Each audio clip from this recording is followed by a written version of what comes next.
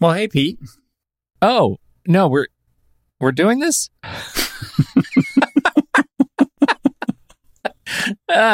Welcome to season 2. Pete's ready. I was still pushing buttons. You jumped right in. How you doing? I'm doing fine. Still pushing buttons. As we record this, you are getting just hammered in Nashville, as is most of the country.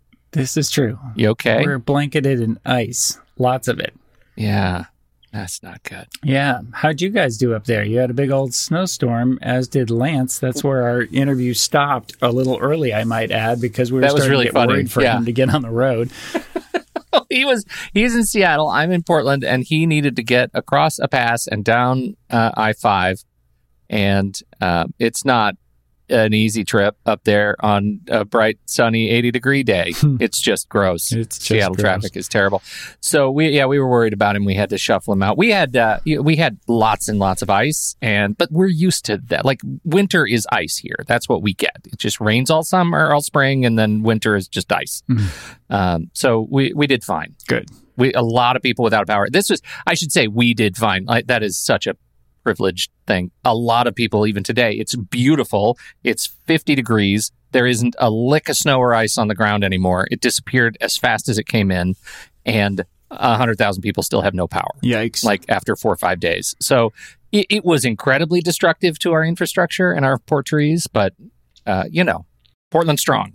Well, for those who have been pushing for some infrastructure upgrades over the last many years, between Texas and most everywhere else in the country, I think we've sure seen why. Yeah, we built the case. That's good. Thank you, Mother Nature. You may go about your business elsewhere. Right. Gentler. Yeah. You know who needs your help? The Arctic. Right. The polar bears could use your help much more than we could once you get back on up there. Absolutely. Boy. What'd you think of that conversation with Lance, Pete? I feel like I need to ask you what you thought of your conversation with Lance, because you went into this feeling, what is the right word for how you were feeling going into this conversation with Lance? Is there a single word that describes that? Because we've talked to a bunch of therapists and teachers and mindfulness experts, meditation guides, and now we're talking to a political economist and communications educator. And Professor Emeritus of all the things I don't really know very much about. Yeah. Yeah. Yeah. And, the one thing that was really fun for me about talking to him was it was a little like talking to my dad, who also has a PhD in political science. And wildly intelligent in these areas that are so far afield from my day-to-day. Yeah. Yeah, truly. And both very patient. Very patient conversationalists, like able to kind of slow down and help me follow. And I felt like it went really well. It was a very interesting conversation about the enormous amount of change we are in, as well as the change that is so badly needed and remains elusive. Observation. He is able to talk about things that are worth getting fired up about without getting audibly fired up about them. Yeah. In ways that I tend to get wound up tight. Yeah. Right?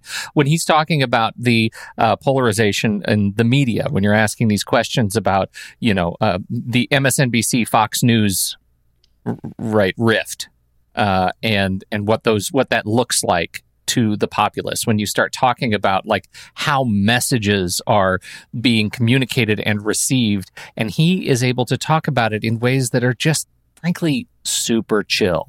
And I admire that, because he, like so many of our guests last season, is able to stay present in an important discussion that requires presence in ways that my emotional reaction at first blush tends to take me out of, right? Who wants to listen to me when I'm getting fired up? Nobody wants to listen to me when I'm all fired up. That is a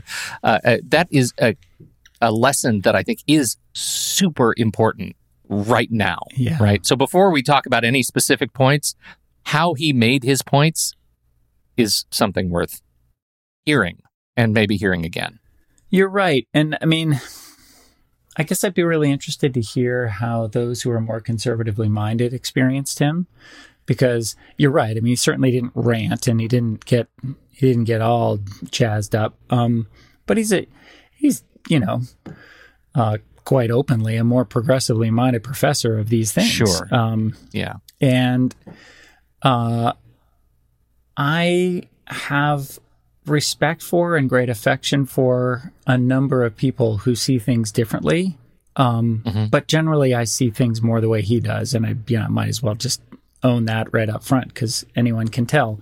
That isn't to be critical or dismissive of others, but I couldn't quite tell, as we were talking about it, how well folks who disagreed with some of those points of view could stay with us versus feeling sort of dismissed. I don't know. Do you have any thought about that as a listener? I have. Yeah, because I'm like you. I think again pretty progressive, and so but I found myself missing conversations with conservative friends and colleagues like this. Right.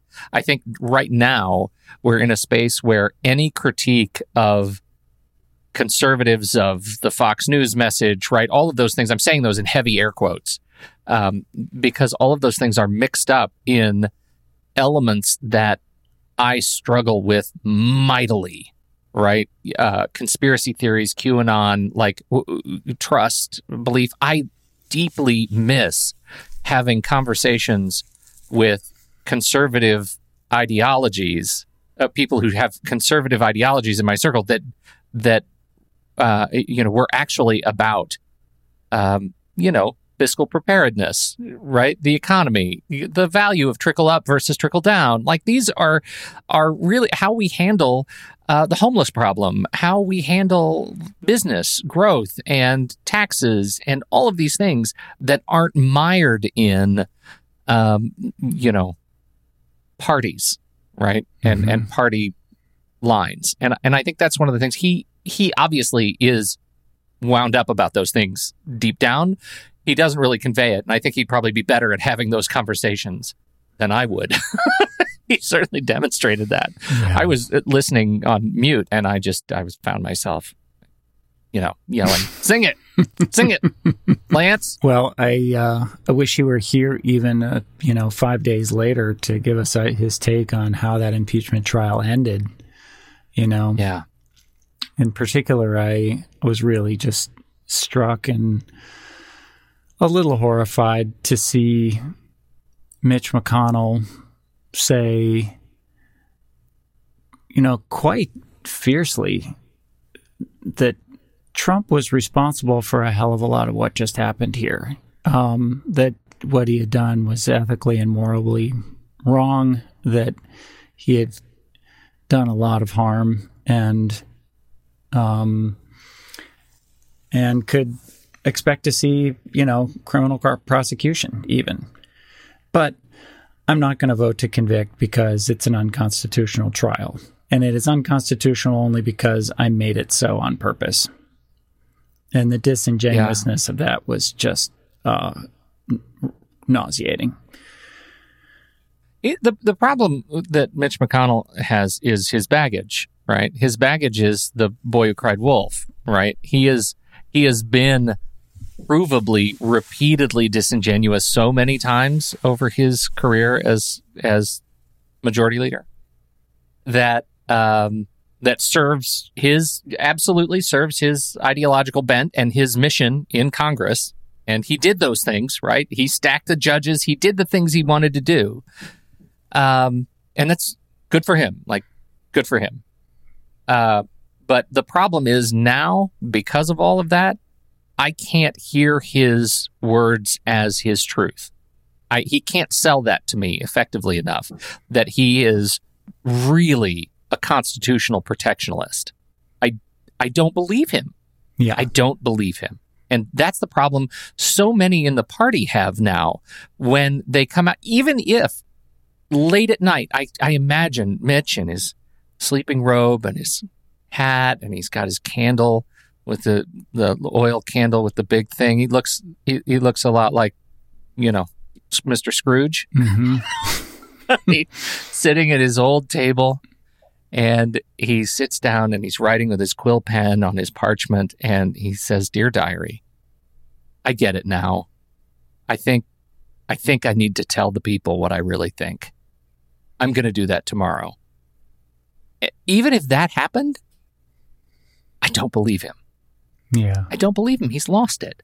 And that when you think about the nature of change that we have to face, and I think so much of what Lance was talking about, right? When you talk about the, the votes and January 6th and all of the efforts to stop the steal and all of those things. I mean, we have to be able to change the way people like me have to be able to come to terms with the fact that there are people of goodwill who can be trusted, and I have to figure out who they are. Because right now, I struggle with that. It happened for you and I share a dear friend whose father was in national politics for a long, long time.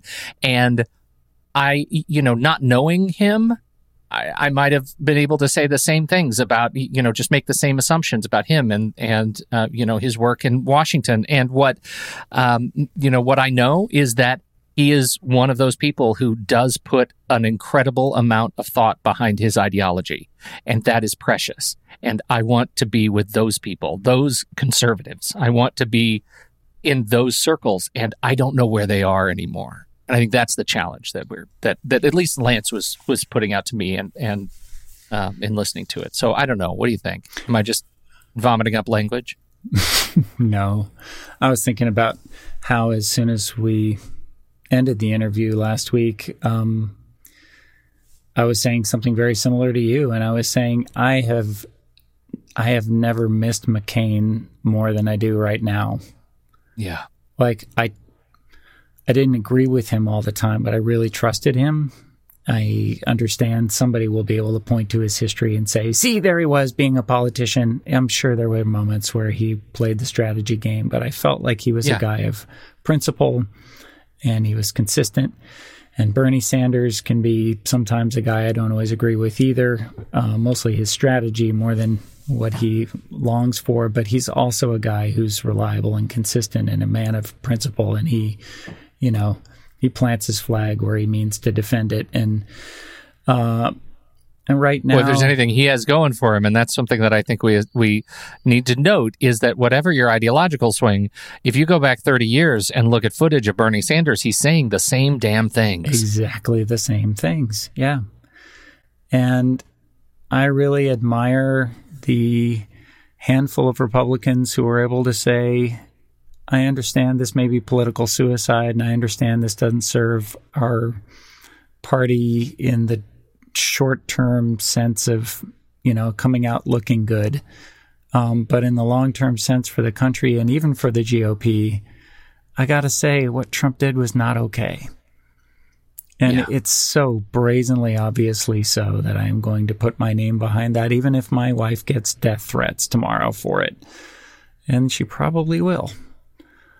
And I know McCain would have been in that bunch, and he would have been leading that group saying, we can do better than this.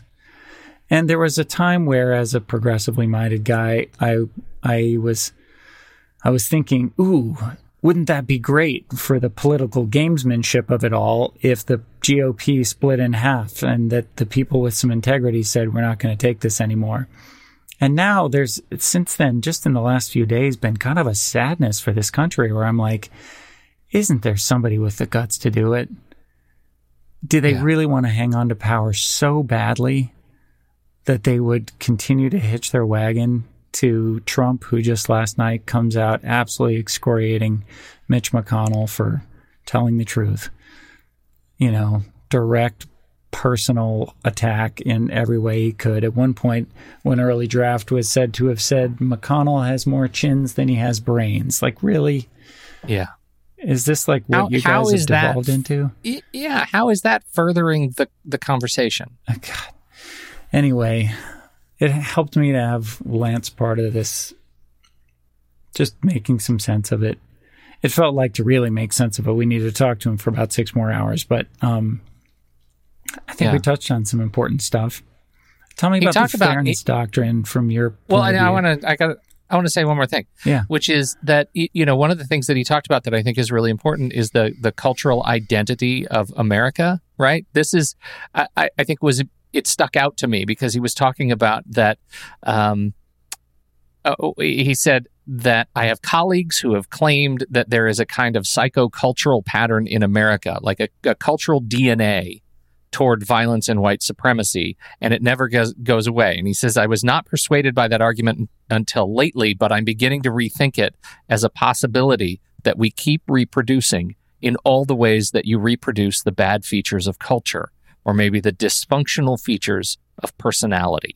And I was interested in your take on that as he is talking about the cultural identity of America as it compares to the personal identity of the brain. Wow. Can you read it again? I even wanted him to say, yeah. Can you have him say it again? Because you got some cool tech that might. Let's see what happens here. This will be we're going to roll the dice with this. Here you go. At least I would like to believe in progress and that we could learn from those dark periods in our history. And the Civil War is I guess, the darkest, and the aftermath of it. But it appears that there, I have colleagues who claim that there is a kind of a psychocultural pattern in American. It's sort of in the cultural DNA of America toward violence and white supremacy, and it never goes away. And I don't know. I was not persuaded by that argument until lately, but I'm beginning to rethink it as a possibility that we keep reproducing in all the little ways that you reproduce the bad features of culture, or maybe the dysfunctional features of a personality. That was the passage. First of all, that's completely insane that you could pull that up right on the fly without even hitting pause in our editing. But okay, that's wild. Pete has cool gadgets, you guys. It's really neat. Okay, so here's some things that come to mind. The first thing that pops to mind is Maya Angelou's beautiful phrase, when people show you who they are, believe them. I do have a sinking feeling that, there is an element of American culture. There's a part of the complex personality of who we are that really wants to say, I'm not kidding about this. I mean it. Yeah. It makes me think of a few things. One of them is, we developed this show with a curiosity about how change comes about and a suspicion that some of the most interesting, most powerful, most effective elements of change are not driven by force. You don't just hammer change through because you're sick of it being the other way, that often, you convince by listening, let's say, that soft overcomes hard, as they would say in Taoism, and so on, right? And I'm having this fear that those elements may not just soften. Mm-hmm. That I know how to work with an individual who's racist and get to teach me about how the world taught you to fear that person. And when they feel heard, something begins to shift. I don't know how you do that for millions, right? Yeah. Who either openly cheer Trump on or are willing to look the other way when he cages brown children, because it's better than having those rapists in our country or something, right? I mean, I don't, how do you have that conversation with 75 million people who voted for him, especially when they voted for him for a whole range of reasons? Yeah. And if they're not going to change their minds, what do you do then? Do you just do what they're afraid Democrats will always do, which from our point of view, we do way too little, and from their point of view, we do too much, which is just to say, now that we've got power, we're just going to ram this home. We just will not stand for that shit anymore. We're going to do something else. Is that what it's going to take? Because that's not the way I normally see lasting change work very well. And that's where we are right now. We're in a yo-yo position. Right. We go from Bush to Obama to Trump to Biden, boing, boing, boing, boing. Yeah.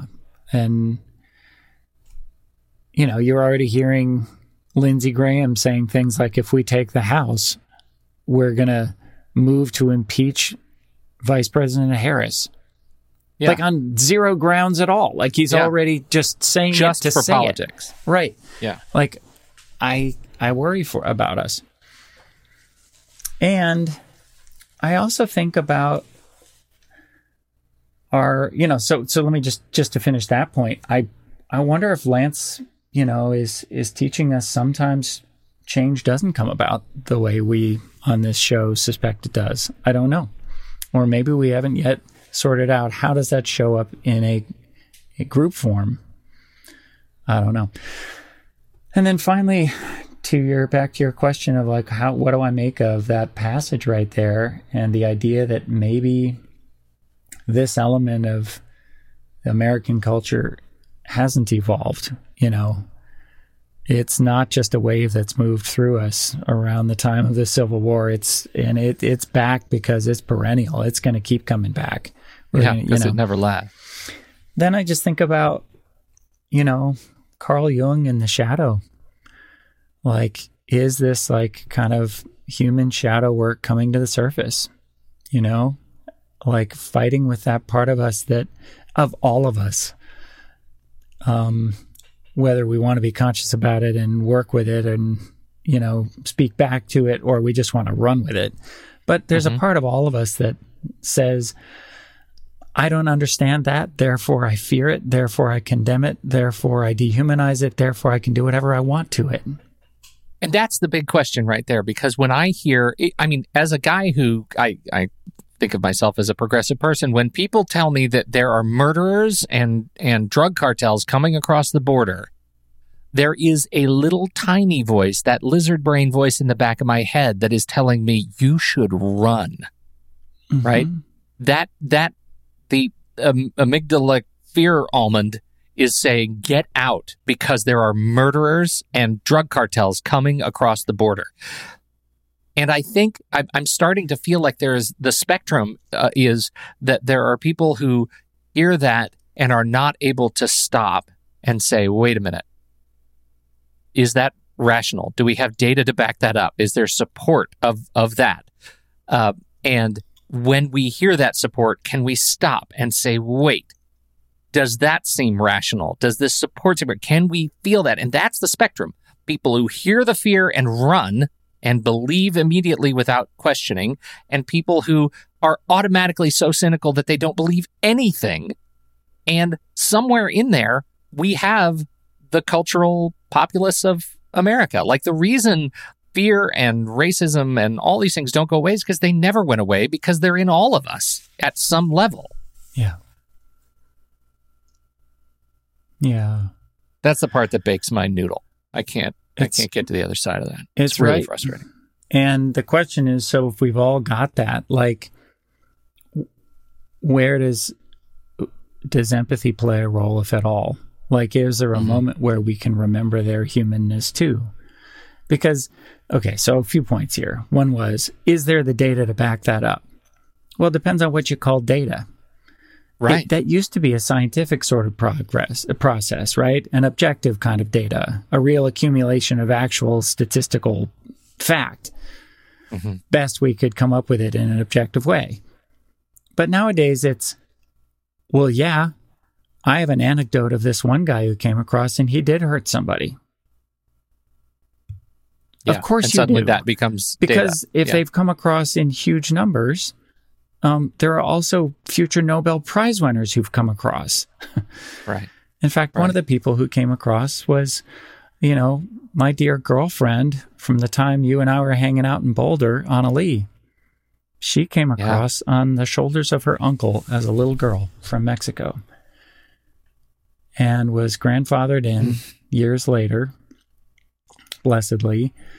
And she would have been one of those kids in a cage.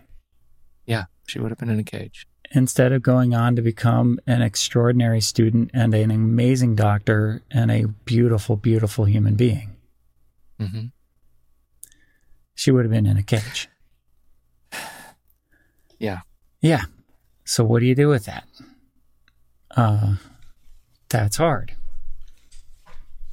So part of what it speaks to for me is like one of the topics we talked about with Lance is what do we do now in this the disinformation age where science has become highly suspect for some reason, where we can't just trust that process. And increasingly for me, I worry that our attention spans have become so short that we don't have a lot of patience for science anymore. Especially because science can't come up with a single answer the first time out. You run a study and then you run it again and then you run it again and then you run 57 variations on it and then you learn something major new 10 years from then and you have to run it again with the new information and you go, uh-oh, maybe that would have come out differently if we'd known that. And then you start running those again. Like science is a slow, patient, painstaking approximation, as you inch toward a reliable foundation of truth. We don't want that shit anymore. We just want a great opinion that was backed by a telling story, and that's enough. I may be more optimistic about our future, knowing that we have a lot of strife to go through to clean up the mess that we've made of ourselves. And it starts in the, decades ago, right? When we started making this mess. But I really see it as like we're in the middle of a stage of evolution right now, right? We're evolving. Yeah. And the age of disinformation, right? We're in the dark. These are the dark ages. But like the Great Awakening comes after that. Right. Something changes and we wake up and we're new people. We're a new species. And we are able to see things in a different way. And I feel like we just happen to draw the short straw and end up in one of the darker periods of the Anthropocene. And that's our lot. It's our lot to push ourselves forward and get to the other side of it. But we have to stop undoing these absolutely damaging decisions that are based on just super short-sighted the impacts. So we talked about, you asked about the fairness doctrine, and so you guys talked a little bit about that, and the way it was ripped apart and the impacts on broadcasting. And in many respects, the fairness doctrine both would not have played a significant role in today's disinformation or misinformation age. And in others, you can really chart a path that says, when in 1987, when they canceled the fairness doctrine, in a vote that was 4-0 to stop the fairness doctrine, that in fact, the culture of online media was so determined by broadcast media that, in fact, we would not be here today had we had a culture that represented fair and balanced, true, fair and balanced reporting in political discourse. We don't have that anymore. And this election cycle is absolutely demonstrative of that. It was a dumpster fire of debates and discourse and lies, and it was terrible everywhere. If you want to start rebuilding trust, you got to start at the place that says, okay, the American people need to be able to trust the information they're getting from the sources from which they are getting it. Yep. And right now that's broken. That's the next stage of evolution for us. It sounds like one of the things that needs to get publicized much more widely is whatever group that was that worked hard to rate all of the different media sources according to their, balanced and fair coverage. But, as I say that, even if everybody believed that 100%, I'm not sure how many folks care. Like, almost anybody who watches Fox News or MSNBC knows that PBS and NPR are closer to the center. Mm-hmm. But how many people who watch those two care? Yeah, and this is where I think it gets touchy when you start looking at sort of regulation, a regulated approach to this, because the issue is not whether or not, like, let's just paint a picture of what it might look like. That there is dare I say, maybe something like the Federal Communications Commission, for example, and maybe they have a regulatory arm and they are able to say to broadcasters, to media, hey, you need to present this information because we know that the market approach is not working. The market approach got us where we are right now. The market approach got us Facebook's news algorithm that is so reviled. Like, the market approach got us there. And all of these advocacy groups that are trying to trickle up, trying to push up awareness, it's not working because nobody cares. What we have to do is create a playing field where all of the media is regulated, balanced, so that when you go to Fox News that there will be consequences to editorialists masquerading as journalists, right? Mm-hmm. There are consequences to how that is packaged, so that we can retrain our brains to what is and what is not truth, right? That is a universe in which, like, that's kind of where we were in the 70s and 80s, right? Like, that's where we were until the Fairness Doctrine was repealed. One way that was handled was with the cigarettes, where those companies used to say, how dare you claim that your science is better than our science? The tobacco industry has found that tobacco is perfectly fine for the body. In fact, it's good for you. Look at this and look at this study, right? Yeah. And the government said, you're full of it. And you know it, and so do we. And so this will be printed on every single pack of those things you sell. Right. Just so you know, everybody, you can smoke this, but it's going to kill you. In, other words. Until we have a new standard, a truth in advertising, a truth in broadcasting, like... Maybe you have a ticker tape that runs across the bottom of Fox News and MSNBC and whoever else is putting out stuff that isn't very balanced that says... viewer discretion. This is not news. This is entertainment. This is editorial content. Right. Yeah. They have not followed any of the protocols as set up by the Bipartisan Commission, so-and-so. Yeah. Beware, this is not news. This is entertainment. And then, under something that has passed that, it would say, this has been certified to be accurate and balanced news. It's an interesting thing. I think Twitter and Facebook actually ended up, because of public pressure, I think they ended up doing kind of the right thing by starting to flag, posts as untrue, right? The thing that you're reading right now is provably otherwise. So read at your own risk.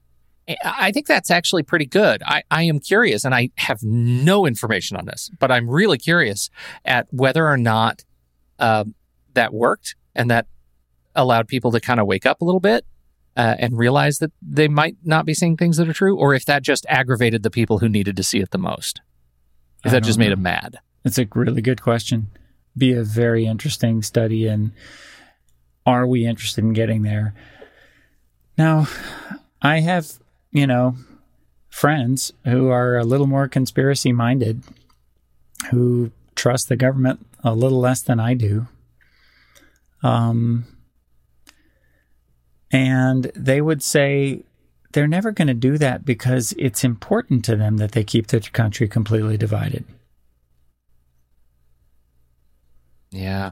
I think that it's dangerous to bundle government as a four-letter word, right? I think it's really dangerous. We are a group of individuals that if we want to move anything forward, we need government.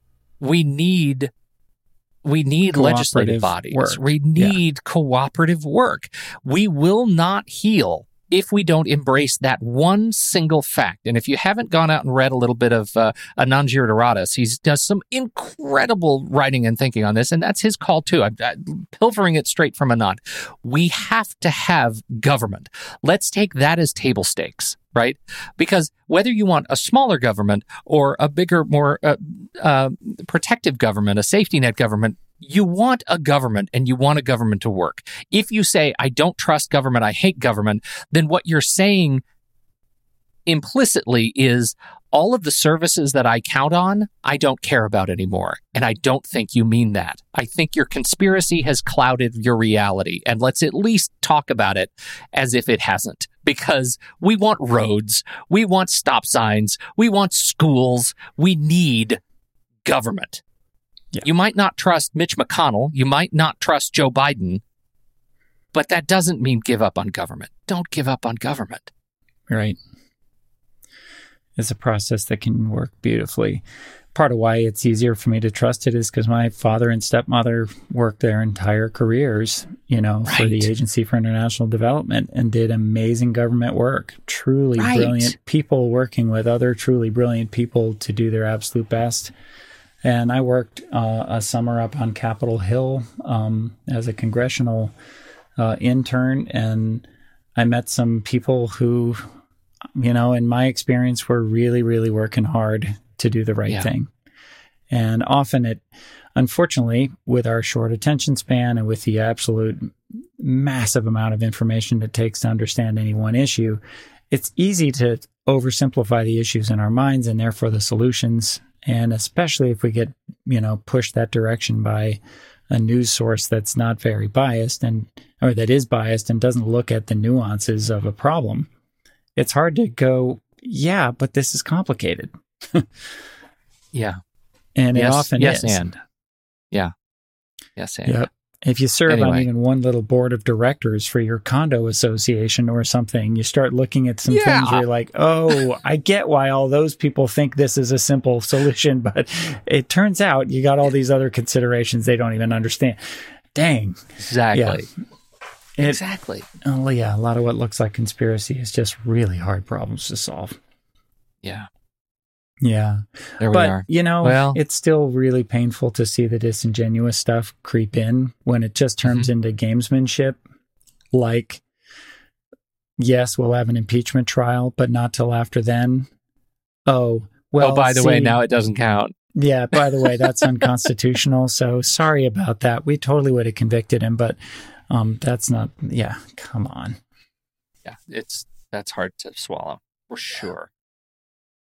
But it is part of the process. It's part of the sausage. It's part of the sausage. I would hate if that kind of mistrust because of this history of disingenuousness would get in the way of quality people trying to do the right thing by running for office, right? Yeah. If you really don't trust it that much, run for office. Make some change. Right. Well, thank you to Lance Bennett. I want to say one more time to everybody out there, Communicating the Future, Solutions for Environment, Economy, and Democracy is a cool book and worth checking out.